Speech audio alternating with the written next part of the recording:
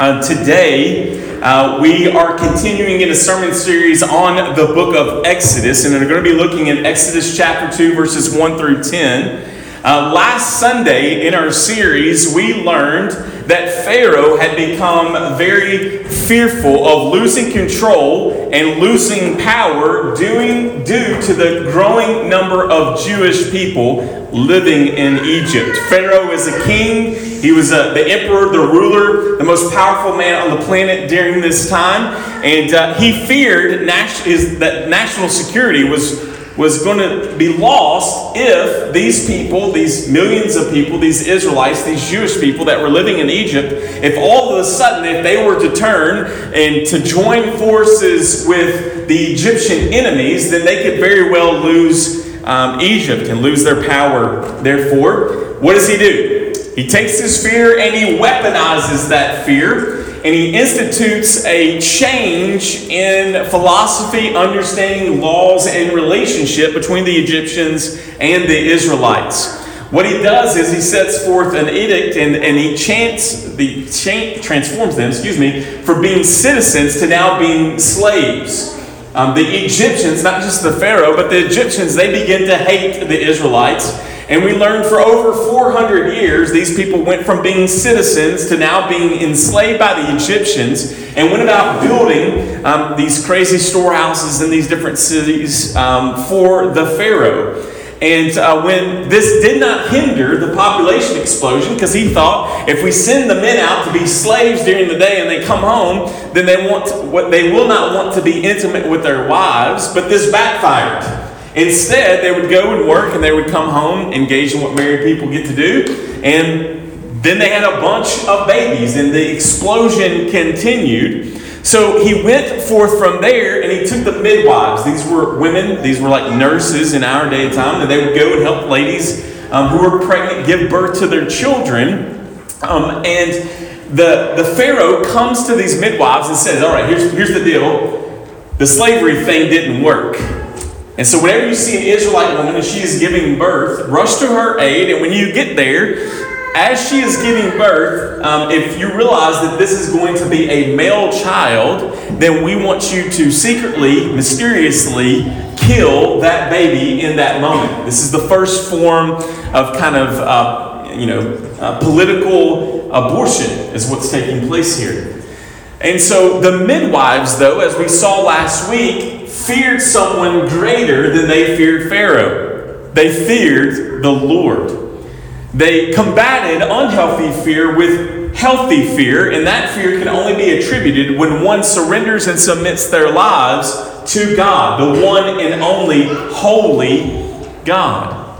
Well, the Pharaoh finds out that essentially, again, what's taking place, there's multiple babies being born all the time, over and over and over again. And so Pharaoh's response to that is to instigate not just the killing of babies at birth, but essentially, hey, whenever you see a male Jewish boy, throw them into the Nile. All right, this is a form of genocide, generational genocide. And he just tossed them into the Nile, which is a pretty raging piece of river, and it is filled with crocodiles. He was like, okay, we're going to cut this off then. Toss babies, toss young men specifically into the Nile so that they will die.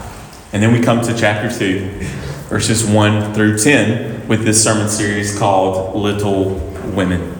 If you have your Bibles, follow along with me. Now a man from the house of Levi went and took as his wife a Levite woman. The woman conceived and bore a son, and when she saw that he was a fine child, she hid him 3 months. When she could not hide him no longer, she took for him a basket made of bulrushes and daubed it with bitumen and pitch. She put the child in it and placed it among the reeds by the riverbank.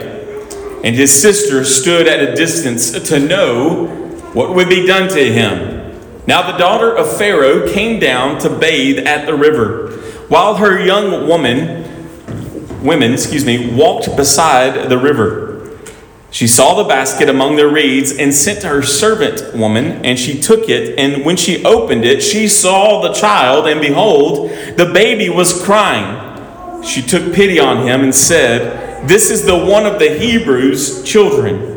Then his sister said to Pharaoh's daughter, "Shall I go, and shall I call you a nurse from the Hebrew women to nurse the child for you?" And Pharaoh's daughter said to her, "Go." So the girl went and called the child's mother.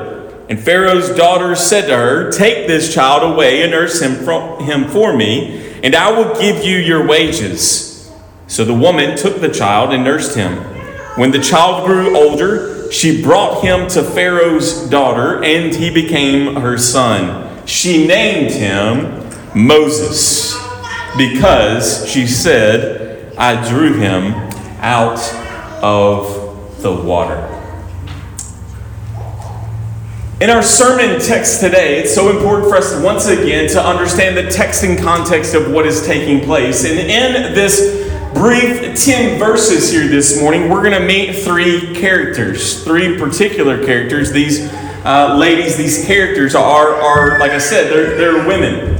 The first one that we're going to meet, and I think I have the names up here of these ladies to help you in case you're taking notes.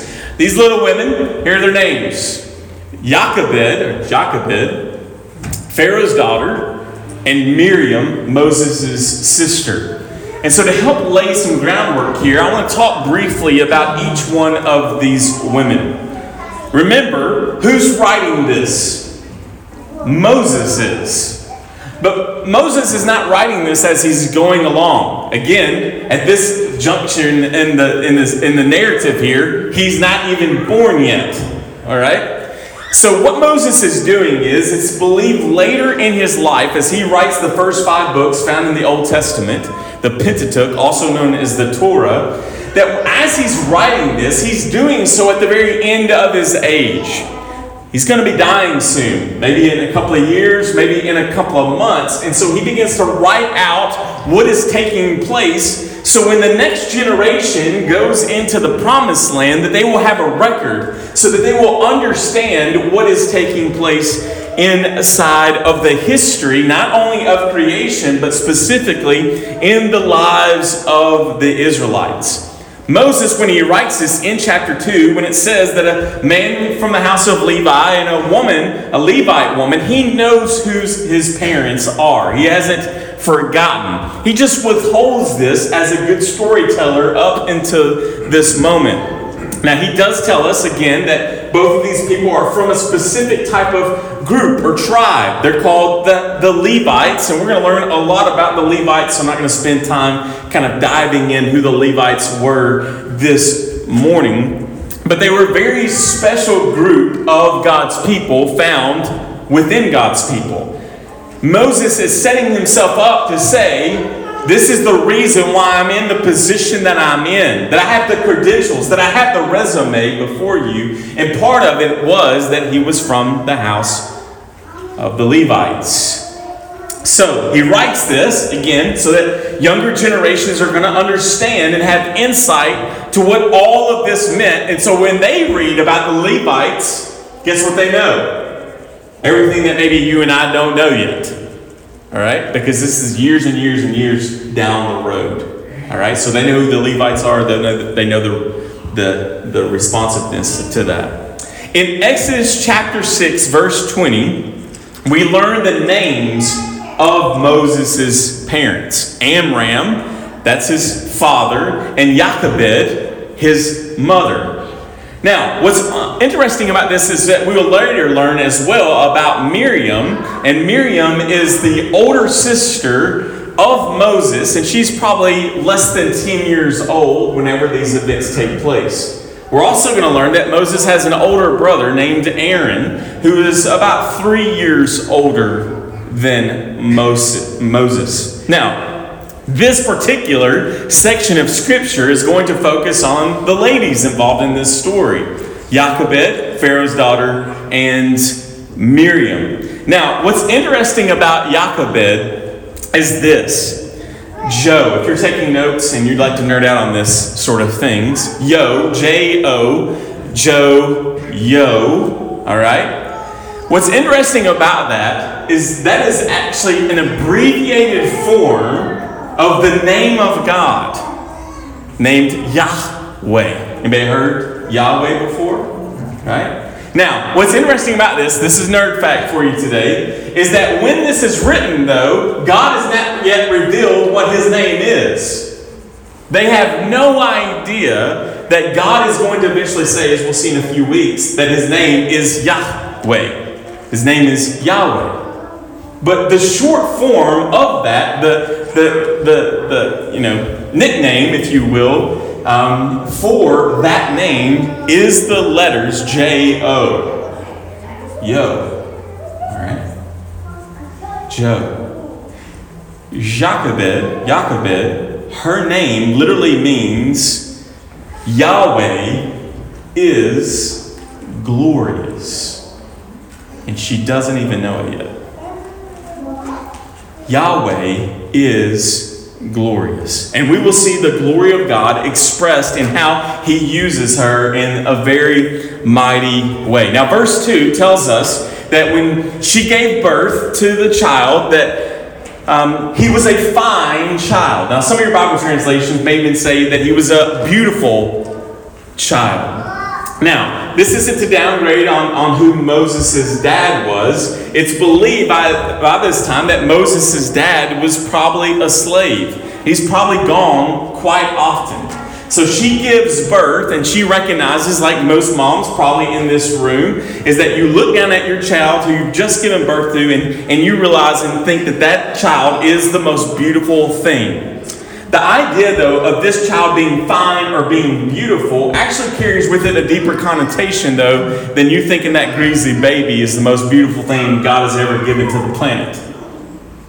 What it's believed to be taking place here is that she realized that as she looked at who would be eventually called Moses, that there was something special about this child. That he was not just probably good looking, but rather that God had something fine for him to do, beautiful for him to do. That this was not just a normal, average kid, but that there was something special about this baby boy, and that she recognized it. See, their faith and their fear of the Lord drove them to obedience rather than the fear of Pharaoh. This is very reflective of what we saw even last week. So we see inside this text that after she gives birth, she already knows what Pharaoh has decreed. What? That if it's a boy, it should be instantly killed. And if it's not instantly killed, then you should take it out to Barren River and toss that little boy into the water so that he would drown or be eaten by crocodiles. But Jochebed is a faithful mother. She fears God above everything else. She respects, she honors the Lord. She will not abort her child. She will not murder her child. Instead, she is going to try to hide, like many of us would do, her baby. And the Bible tells us, what does she do? She kept him unseen and unheard for 3 months. And I know right now, a lot of you are going, how in the world? We can't keep our kids quiet for 3 minutes, right? One of the great things about us all being in here until we launch Mention Kids is that if you go back to the video recordings or the audio recordings, is that you can hear your kids. And I know that bothers some of you, but it doesn't bother me as one of your pastors, because it means that there's life here. I mean, literally, you guys saw it if you were here last week when Jonathan and I were leading worship. We got to a song and I totally lost where I was at. And if you didn't know this, it was because Cash, some of you knew this, probably the Riches did very well, everyone sitting on the back row, as my son lost his ever-loving mind and screamed loud, like really, really Pentecostal, I just saw a spook, a ghost, scary thing, and he lost his mind, and me as the dad heard it, and it totally jacked me up. I was like, I didn't know where we were in that moment. And yet, what does Moses' mom, what is she able to do? I think this is a mercy of grace of God, obviously. She's able to hide her son because she loves him and because she fears the Lord. But when it came to a point where she could not do that any longer, what does the Bible tell us? Well, she's got to come up with a plan. Something has to be done. See, Jochebed was faithful. She was protective. She was creative. She was resourceful. She had to do something. She was strategic. And so it tells us in this passage that what she do, she creates this box, makes this box, this basket. She covers it in tar. She probably puts a blue blanket in there because that's what Americans do, right? She snuggles like a bug in a rug. That little toddler wraps him all up tight and creates this mode of escape for her son. Now, what's interesting about this is our English translations tell us that the basket, or that she made a what? A basket, I told you. A basket. She makes a basket. And what's interesting about this is as Moses is writing this, what do we also know that Moses wrote? He wrote the book of Genesis. And by the time you get to the chapter 6 of the book of Genesis, you meet this guy named Noah, and God told Noah to build him an arky, right? Anybody grow up in church? Had to go for barky, right? What's interesting about this term basket is that it's not correct in your Bibles. It's actually the word ark. She creates an ark. She builds the exact same thing that God used in Genesis chapter 6 to save Noah and a small group of his closest family members is the same thing that God is going to illustrate and use inside of this mother who loves her son. She creates an ark. Now, notice that Noah didn't build a boat. He built an ark. Do you know the difference? A boat has a rudder. A boat has something in which you're able to manipulate it, control it. An ark is something that you create simply to set upon the water and let it go where it may. We're going to meet and learn about another ark in about a year in this series. God has a way with boxes. It's a box. It's a square. It's probably got a flat bottom on it. And the Bible connects what? The way in which He saves people in the Old Testament to the way in which He's going to save people continuing in the Old Testament, and then also we'll see some connections there in about a year inside of what He does with an ark inside of the New Testament. See, Noah and Moses were both God's appointed men to bring salvation and deliverance to God's people. Likewise, they were both saved from drowning. Noah and Moses would be placed into dangerous waters where they would die, and yet what happens? They live. We're going to see God use water, arks, and fire over and over and over again inside of this story. The Hebrew translation of this very idea of what she does indicates not something flippant. But in the original language, you get what Jochebed did. The translation there is this idea that can be missed inside of our English translations is that she places. It was strategery. She places. She is committed to this protection of this young child. She's willing to do whatever. She fears God and yet knows at any moment that if one person or the wrong person hears the whimper and the cry of her nursing son, that at any moment they can come in and not only kill him, but kill the entire family. And so what does she do? By inspiration of the Holy Spirit, she creates this box. She uses pitch and tar to cover this thing to make it as water sealed as completely possible. And she places, the Bible says, places her son into it. She doesn't just go out into the water and then just chuck it like the way that we taught our kids how to swim. You take them to the pool, you pick them up, you throw them in and say, do it, right? That's not what takes place here. On the opposite of that, the Bible says Moses is placed into the Nile among the reeds. She goes where the current is less. She doesn't toss him out into the Grizzly River Rampage. If you're from around here and know what that is, it's Opryland. Tore down that paradise and put up a shopping mall. Messed that all up my entire childhood. But she goes to a specific place. She places it there. You know, we don't know exactly, but it's possible that Jochebed even knew the times of day that Pharaoh's daughter would be bathing. And in faith, she trusts that this special child would fulfill a special mission for God. For God.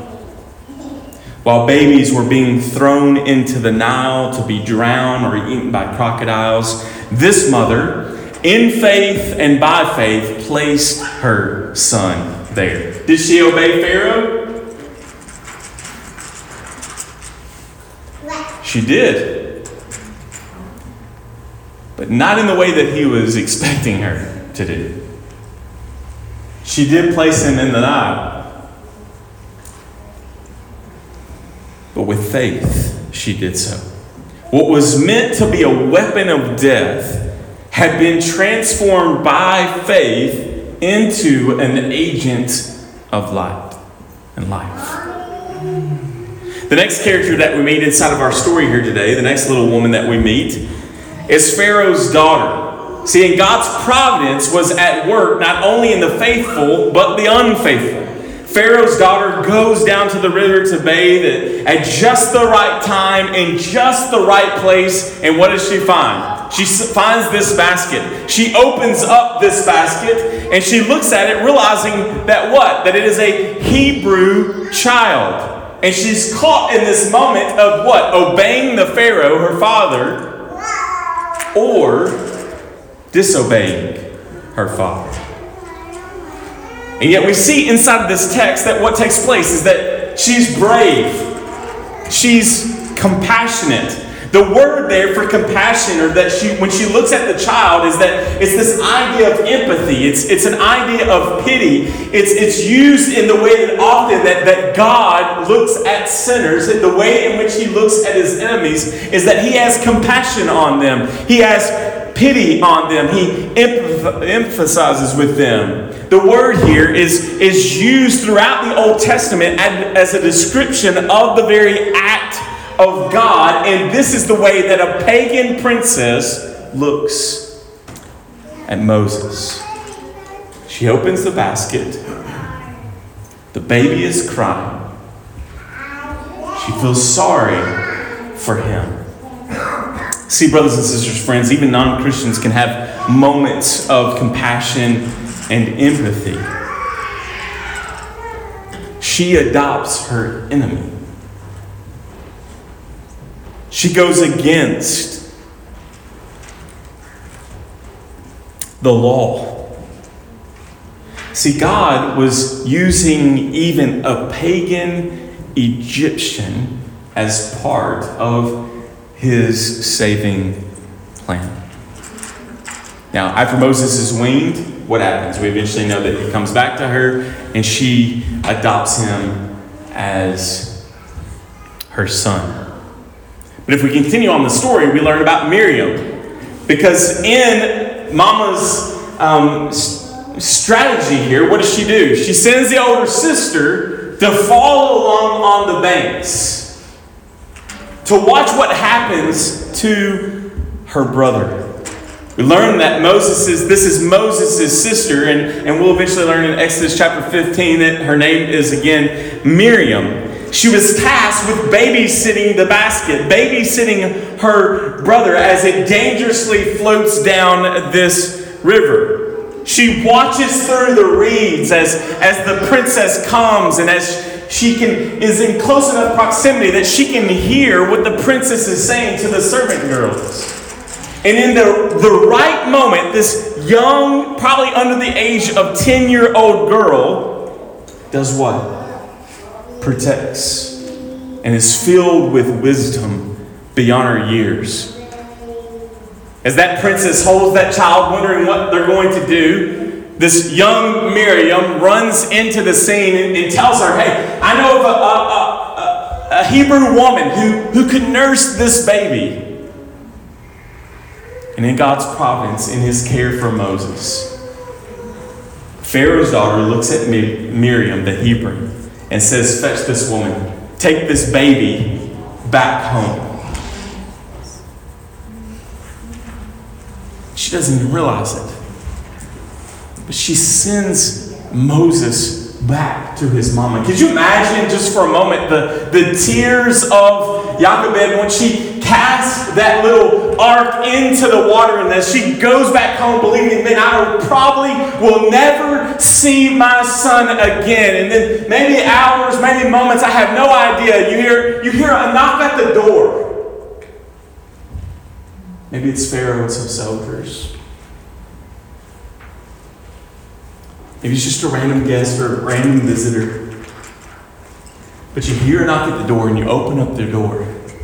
And there's your 10-year-old daughter holding your baby. And then tells you that Pharaoh's daughter is the one that found Moses. And not only does she want to adopt Moses, but until he is weaned, she wants you, mama, to take care of him. And also, on top of that, she's going to pay you to do it.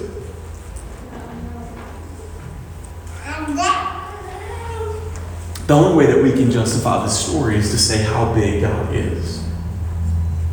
How in control of even the details that God is. Pharaoh would end up paying for the survival of his very enemy. The one that is going to cause him the most problems, the most issues,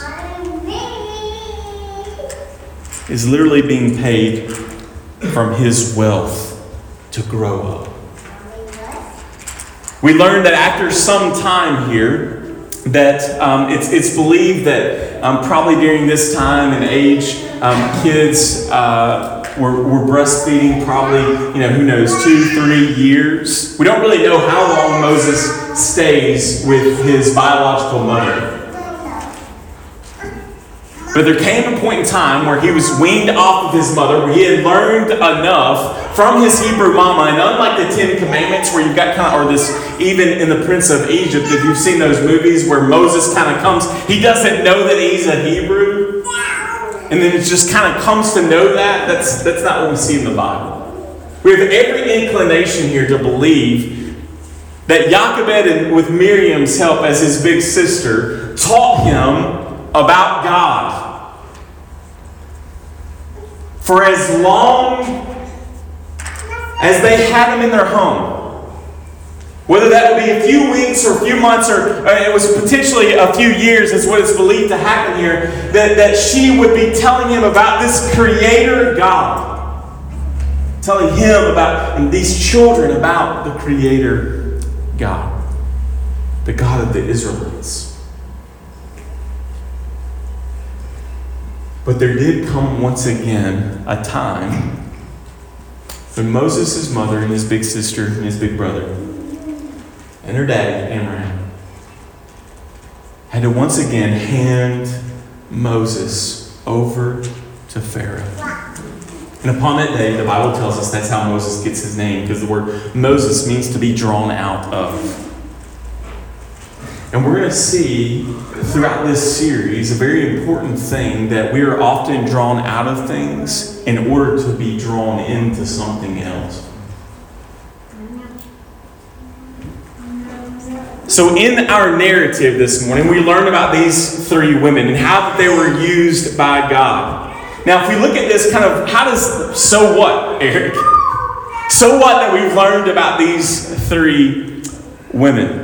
We've had kind of 3 points for us to consider and to preach through very briefly here this morning is this, and the first one will be extremely brief, is number one, and I think we have a slide for this, is God blesses obedience and disobedience. That God blesses both obedience and disobedience. Well, what do you mean by that? In Scripture, what are we often called to do over and over and over again? We are called to obey. Obedience is a really big deal to Jesus. Kids, the Bible, even for you, will tell you to honor and to obey your parents. We'll spend some time this year talking about that very truth. We are told inside of Scripture that we are to live a life of submission. That means that we submit our lives to someone or something that has authority over us. We're told to mutually submit to our spouse. We're told to submit to our employer. We're told to submit to our pastors. And we're told to submit to our government.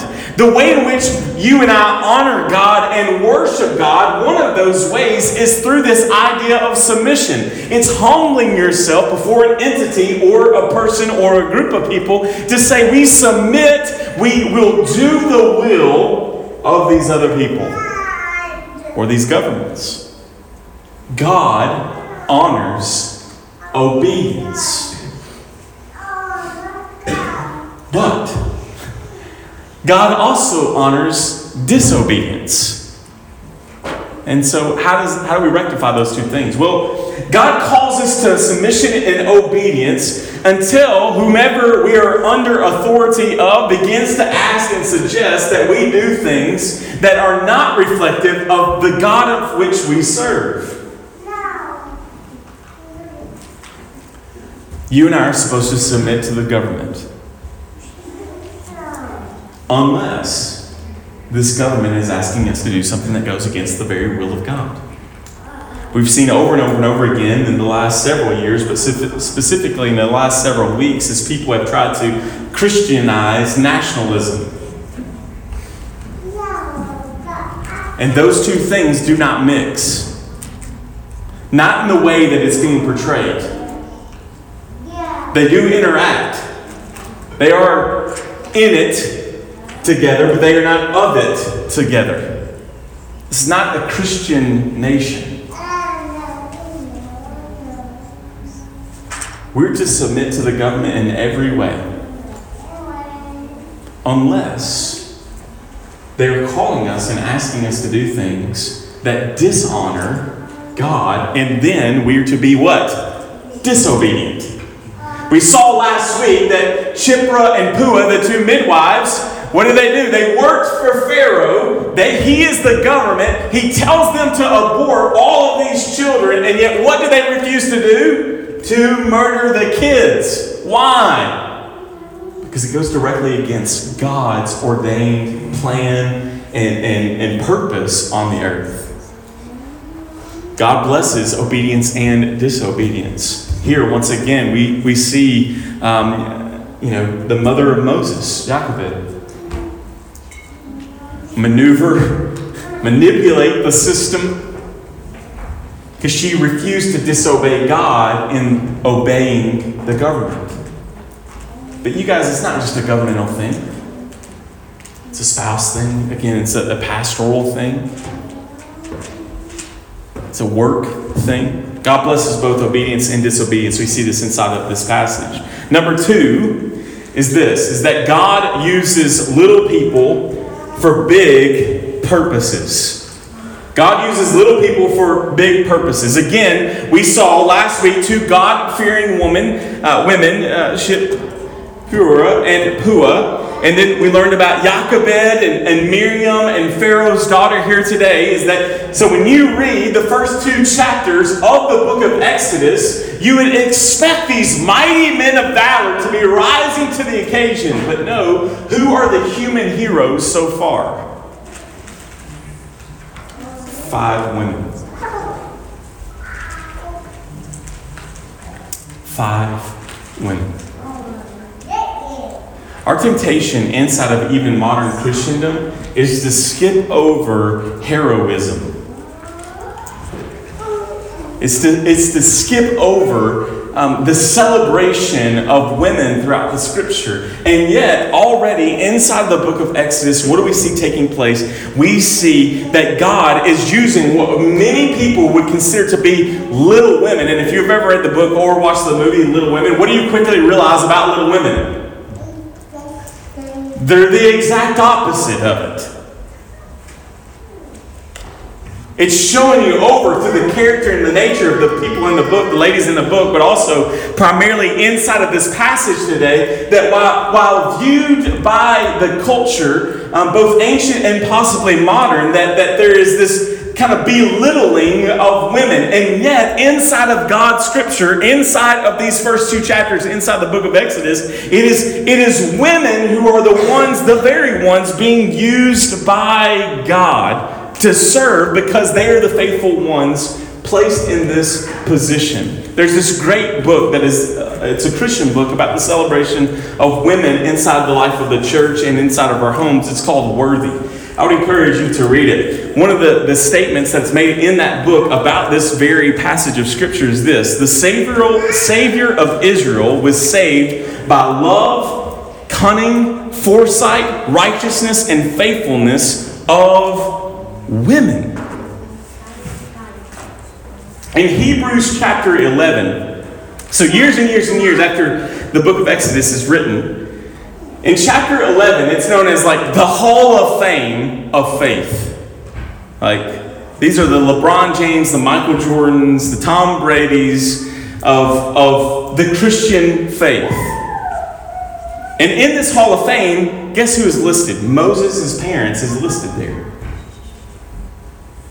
By faith, the Bible says, Moses' parents hid him for 3 months after he was born, because they saw he was no ordinary child, and they were not afraid of the evil edict that is placed by Pharaoh. By faith, they did these things. See, in many cultures, specifically in ancient times, women did not have much role in society other than working around the house and raising children. They were property. A man could own a camel and own a wife. They couldn't be used as witnesses in the court of law. It didn't matter how many crimes that you may have saw, ladies. You could have been an eyewitness, and yet when it went to trial, you could not even serve as a witness. It's very familiar to what happened inside of the United States of America. I believe it was around 1920 when women were actually given the right to vote. But did you know that after women were even given the right to vote inside of America, that it was years and years later before they could ever even serve on a jury? So imagine just for a moment, in the early 1900s, you're an abused woman, and you have to go to trial, and you face a jury full of men. Women were considered little. They were insignificant. But here throughout the scripture, we see little women in the hands of a really big God. And what do? Huge things for the kingdom.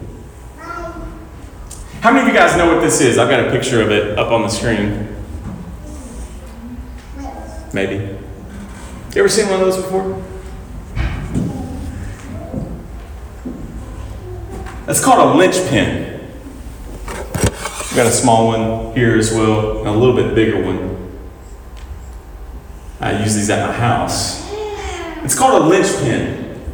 And they're typically most used in really small situations. And they come in several different forms and fashions, but you've probably seen these before. If you've ever seen like an axle with a wheel on it for like a wagon, right? And that axle pokes through the wheel, and then there's this little hole, and there's this little pin that goes into that, and it locks that axle to that wheel. That's called a linchpin. That's what that is. If you've ever hooked up a trailer to a truck, right? It's got that little bitty hole, and you need something. You know, and if you're like my dad, you always got creative broom handles, wire, all kinds of things to jam down in that hole to lock that trailer on the back of the lawnmower. Anybody? Y'all are from Kentucky. Anybody following me? Anybody seen these before? Screwdriver. Duct tape. Right? If you've ever been in a situation where you didn't have a linchpin, you are in great dire need. And like I said, you'll become creative. We've done this with our beach cart before. We'll lose the linchpin, and we've shoved all sorts of things into that beach cart to try to keep that thing going. Is it the trailer? Is it the axle? Is it the wheel? No, it's this small little device that is extremely valuable if you don't have it. Brothers and sisters, in many ways, these women, and likewise us, both male and females, we are not God, obviously. We're not making this thing go, and yet, humbly, before an almighty, sovereign God, full of providential care, has so chosen to use the small to move his mission forward. These ladies, inside the story of Moses and inside the greater narrative of the Exodus, are the linchpins that God is using in this way.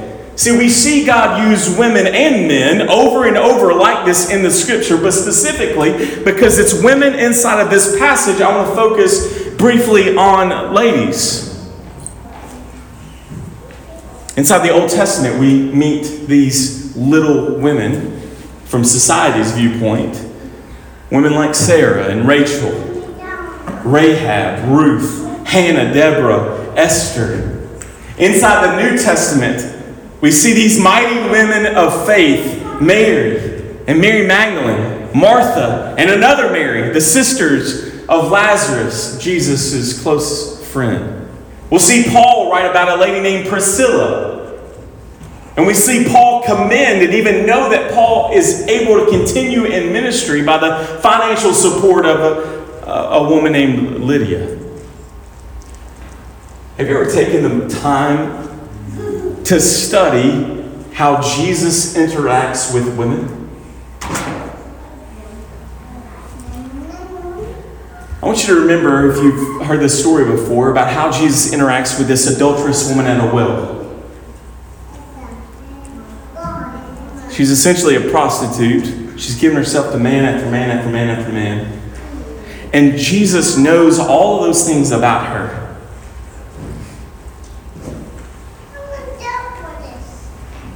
How about the woman as Jesus is walking down the street and the religious people, they take this prostitute woman, they throw her down at the feet of Jesus. And Jesus begins to draw in the sand, happy little trees or something. I have no idea what he begins to draw, right? And he looks at the woman. But he says something to the religious body. He says, if you're without sin, then you pick up the first stone and kill her with it. And the Bible says they all walk away. And Jesus looks at this woman and he says to her, the only person that can condemn you is me. And I don't. How about the woman with the issue of blood who made her culturally unclean for 12 years, the Bible tells us. We hear this story of Jesus at the home of Simon the leper, right? He's just healed this man named Simon of leprosy. They go to have a big party, and while they're there, it's believed another prostitute comes into the room, and as they're sitting there trying to eat, the Bible tells us that she takes an alabaster box. It's like women's ministry 101, right? She takes an alabaster box that's filled with this expensive oil, and she cracks it over the brother's head, and it's just running down him, covering his head, his beard, covering his clothes. And of course, all the men, because this is what we do, we sit around going, what an expensive waste. We could have sold this, given it to the poor. What does Jesus say, though? He says, this is beautiful. He says, the poor will always be among you, but I will not. And for as long as this gospel is proclaimed throughout the earth, you will speak and tell the story, not of those other men, but of this woman. In 2020, I stand before you doing that very thing. It's believed that this happened actually really close to Jesus being crucified. And so I have this professor who talks about how as Jesus hung upon the cross, it's very possible as he got whiffs of blood and mud and all of these issues that he simultaneously or occasionally would get a whiff of the smell of this perfume. Little Women in the hands of a really big God. As Jesus hangs naked, beaten beyond recognition and fighting for every breath, he remembers his earthly mother, right? And he tells John, imagine suffocating. That's what you die of when you're on a cross. Body's all contorted and twisted, and you're lifting up on those nails to take a breath. And in the midst of all of that excruciating pain, he looks at his mama and his closest friend, a close friend, and he says, take care of my mama. Take care of her. We see foreshadowing here, don't we, of Jesus, of him coming to Mary. And as he's coming to Mary and as he's being born, what do we know about King Herod? That he decrees that what should happen? That Jewish boys should be killed. And so where do Mary and Joseph flee in the Christmas story? They flee to Egypt. Isn't that crazy? They flee to Egypt. They flee to this. Get it, Judah. Go. All right? They flee to Egypt to be rescued. Right? Even the wise men, they come and they find out from Herod, right, that what's taking place, this bad thing that is happening. And they're supposed to know, and they're supposed to come back to King Herod and tell him exactly where the Messiah has been born. And yet, what do the wise men do? They don't tell the whole truth. We see this beautiful significance of women.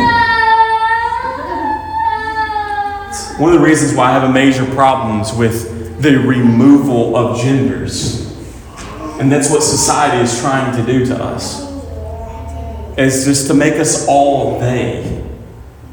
But to do so is to literally downgrade the image bearers of God and seeing the beauty in both of those genders. Women of mission, we are praying for you. We need Jacobets and Miriams and Marys and Marthas. This church, our faith family, needs women who fear God and take His word seriously. We need women to take discipleship in the home and in the coffee shop seriously. We need women involved in ministry and missions. Theology and doctrine and education are not just for men, but are equally important for women. I'm reminded of modern women like Jen Wilkin and Nancy Guthrie and Janie Ortland and Kathy Keller who provide these kind of modern examples outside the Bible and modern examples for us to follow in this passion. If it was not for females involved in the International Mission Board, then we would not have missions as you and I know it. Literally on the field right now, there are way more women involved in missions throughout the world than there are men. Mission Church, this faith family, needs even more of these type of theologians and sound doctrine women who love God and love their husbands or love their singleness and they love kids and they're going to be involved in submitting and fearing God and then using those gifts to better this congregation. For Mission Church to grow in Christ's likeness, And man, we're prayerfully seeking and continue to call and want to see mature women equipped in our congregation. Sisters, you are not second-rate Christians. You are the image bearers of God. We are not complete without you. We need your input. We need your active involvement. We need your unique perspective, your advice, your prayers. We need your nurturing. But this does not just shove you into a room, as we have historically done throughout American Christianity, that a woman's place in the church is in children's ministry. And guess what? That may be. But it's not for all.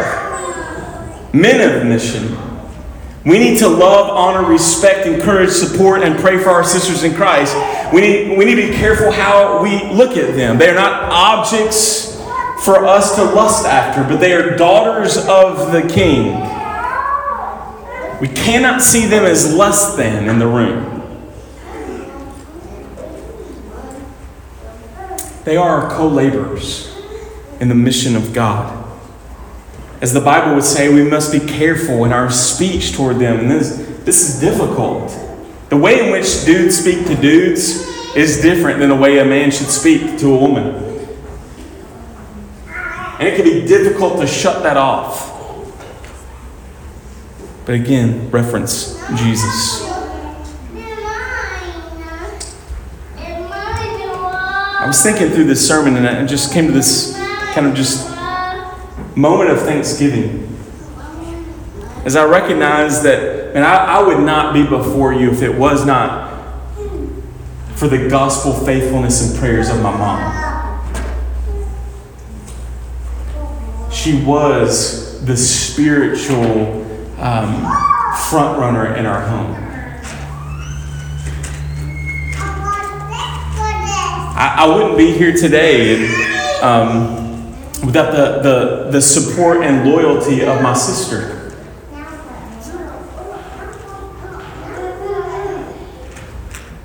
When we moved back from Phoenix and planted Mission, the only people we told didn't have a choice on where they went to church was my sister and Todd.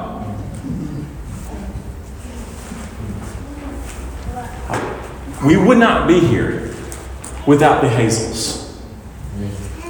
And specifically, for me, Todd is one of my closest and best friends, but we're specifically honoring women here today, is that the loyalty and support of my sister is not new. It is something, she has been my Miriam my entire life, and I love you.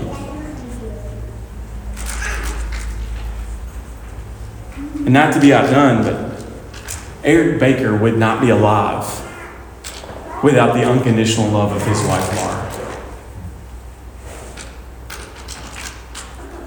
I would not be here. There have been many moments where my wife has walked me off cliffs. Where would you be? None of us would be here without the faithful example and the linchpins of these little women in the hands of an almighty, holy God. Because, brothers and sisters, when we read the story of Exodus, we're not just reading about an ancient people. This is our family. The Exodus story is our story. Last point is this. Give your children to God and to His mission. We see the faith it takes for Jochebed to not only place Moses in the Nile, but also to take him back to Pharaoh's daughter. After what is believed to be several years, she takes him to Pharaoh's daughter to be raised as an Egyptian. Can you imagine once again the tears that she shed over as she handed her then son Moses? And yet, what does she do? She trusts God. As we saw earlier, Moses' family were known for their faith. They were faithful people. And as long as she had him, what was she going to teach him? She was going to teach him about God. She taught and illustrated what a faithful life looked like to Moses, and to Aaron, and to Miriam. And what do we see later down the road because of her good investment? Moses, Aaron, and Miriam are the leaders of the Israelite people. We see in Proverbs 22:6, right? You may get this on a coffee cup somewhere. Raise up a child in the way that they should go. When they are old, they will not depart from it. But brothers and sisters, that's a proverb, not a promise. You got to know the difference when you read your Bibles. It's wisdom. It's good advice. It doesn't lessen what we need to do. But look at me, parents. And I know, even in the midst of what you're doing right now, as you're parenting in the midst of all of this preaching, get this. You've got to hear this. Go back and listen to this. Here's the truth of all this. The spiritual development of your child does not begin at church. It begins in the home. Parents, single parents, foster parents, the responsibility to teach your children to fear God and to honor Him in all they do is your responsibility. Male and female. It's the church's responsibility to supplement, to come alongside of, to partner with the effort. But the main weight of what is to be done in the home. Discipleship begins in the home. Have lots of kids. We think it's freaky to see a van load of Christian folk getting out and coming into church. The Lord sees that as a blessing. He sees it as a fulfillment of Genesis. Be fruitful and multiply. Let's open our homes to the more of fostering kids. And we all know, and we have heard, that is not easy. More adoptions. Why? So that we can teach those kids about Jesus. A week, a month, years. So that you and I can teach them in our homes about Jesus. We need to get Mission Kids started again, no joke. Not so that we can babysit your kids, though, but rather so that as we're holding your little baby who is crying and uses the bathroom all over themselves, as whoever is holding them is rocking in a chair in one of those rooms and they're praying over that child's life. We need to get Mission Kids started again, not so that we can babysit your kids, not so that they're not running around here, all sorts of those sorts of things. We need to start Mission Kids again so that we can partner with you, so that you can focus on the gospel being preached to you, but that they can hear the gospel in those rooms.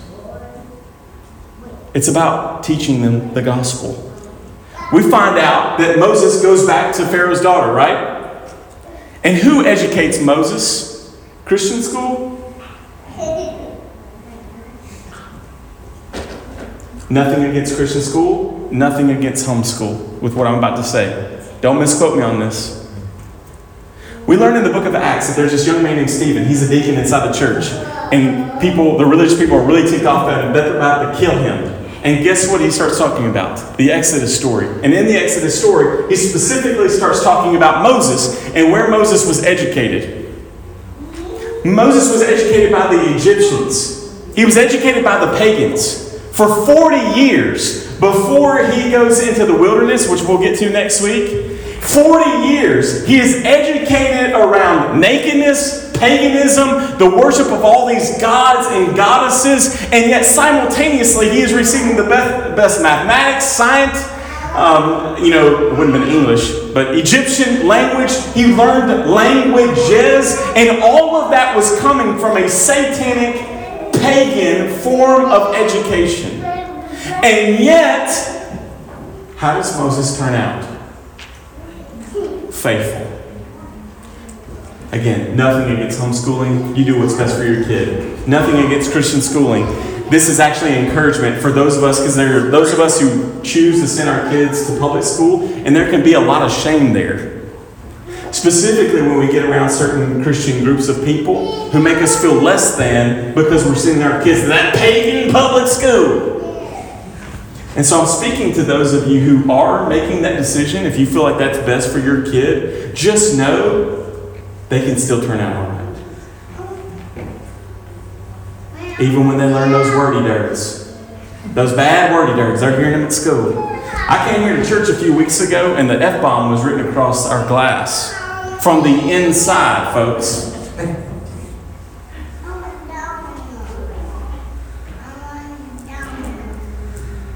Be encouraged. Why? You got to give your children to God and to His mission. To His mission.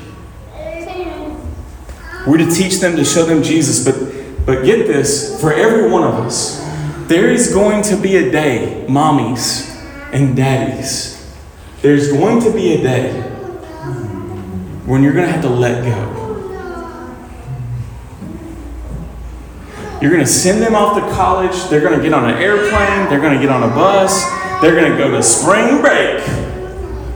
Date myself. It used to be in Panama City. I don't know where you guys go now. But when you went to spring break in Panama City when I was young, you knew what that meant.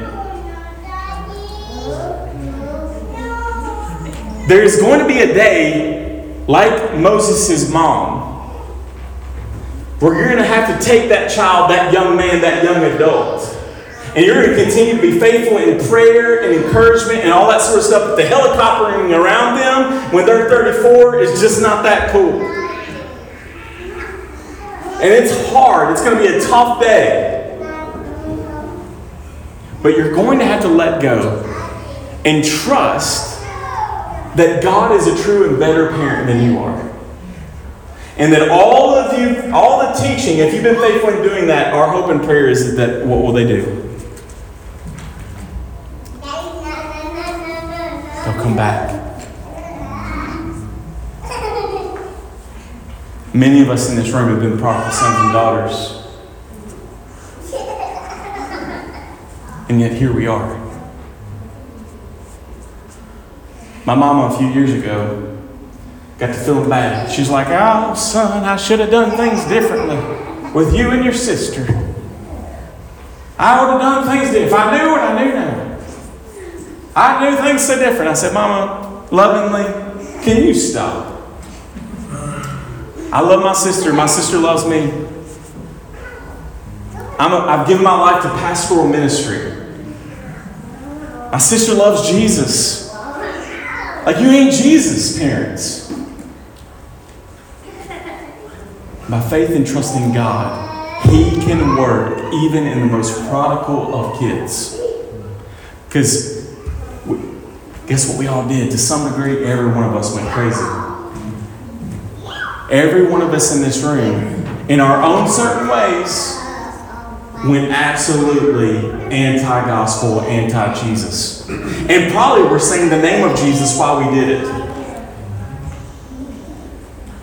Your kids are going to go too.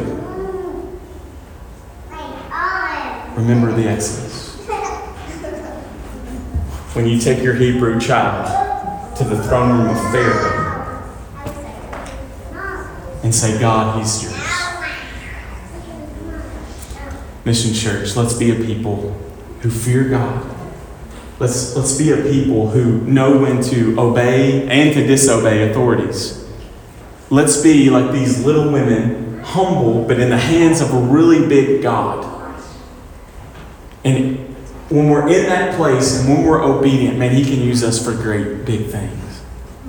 Lastly, let's remember and see the value and importance and be encouraged to know that one day we're going to have to let go of our kids.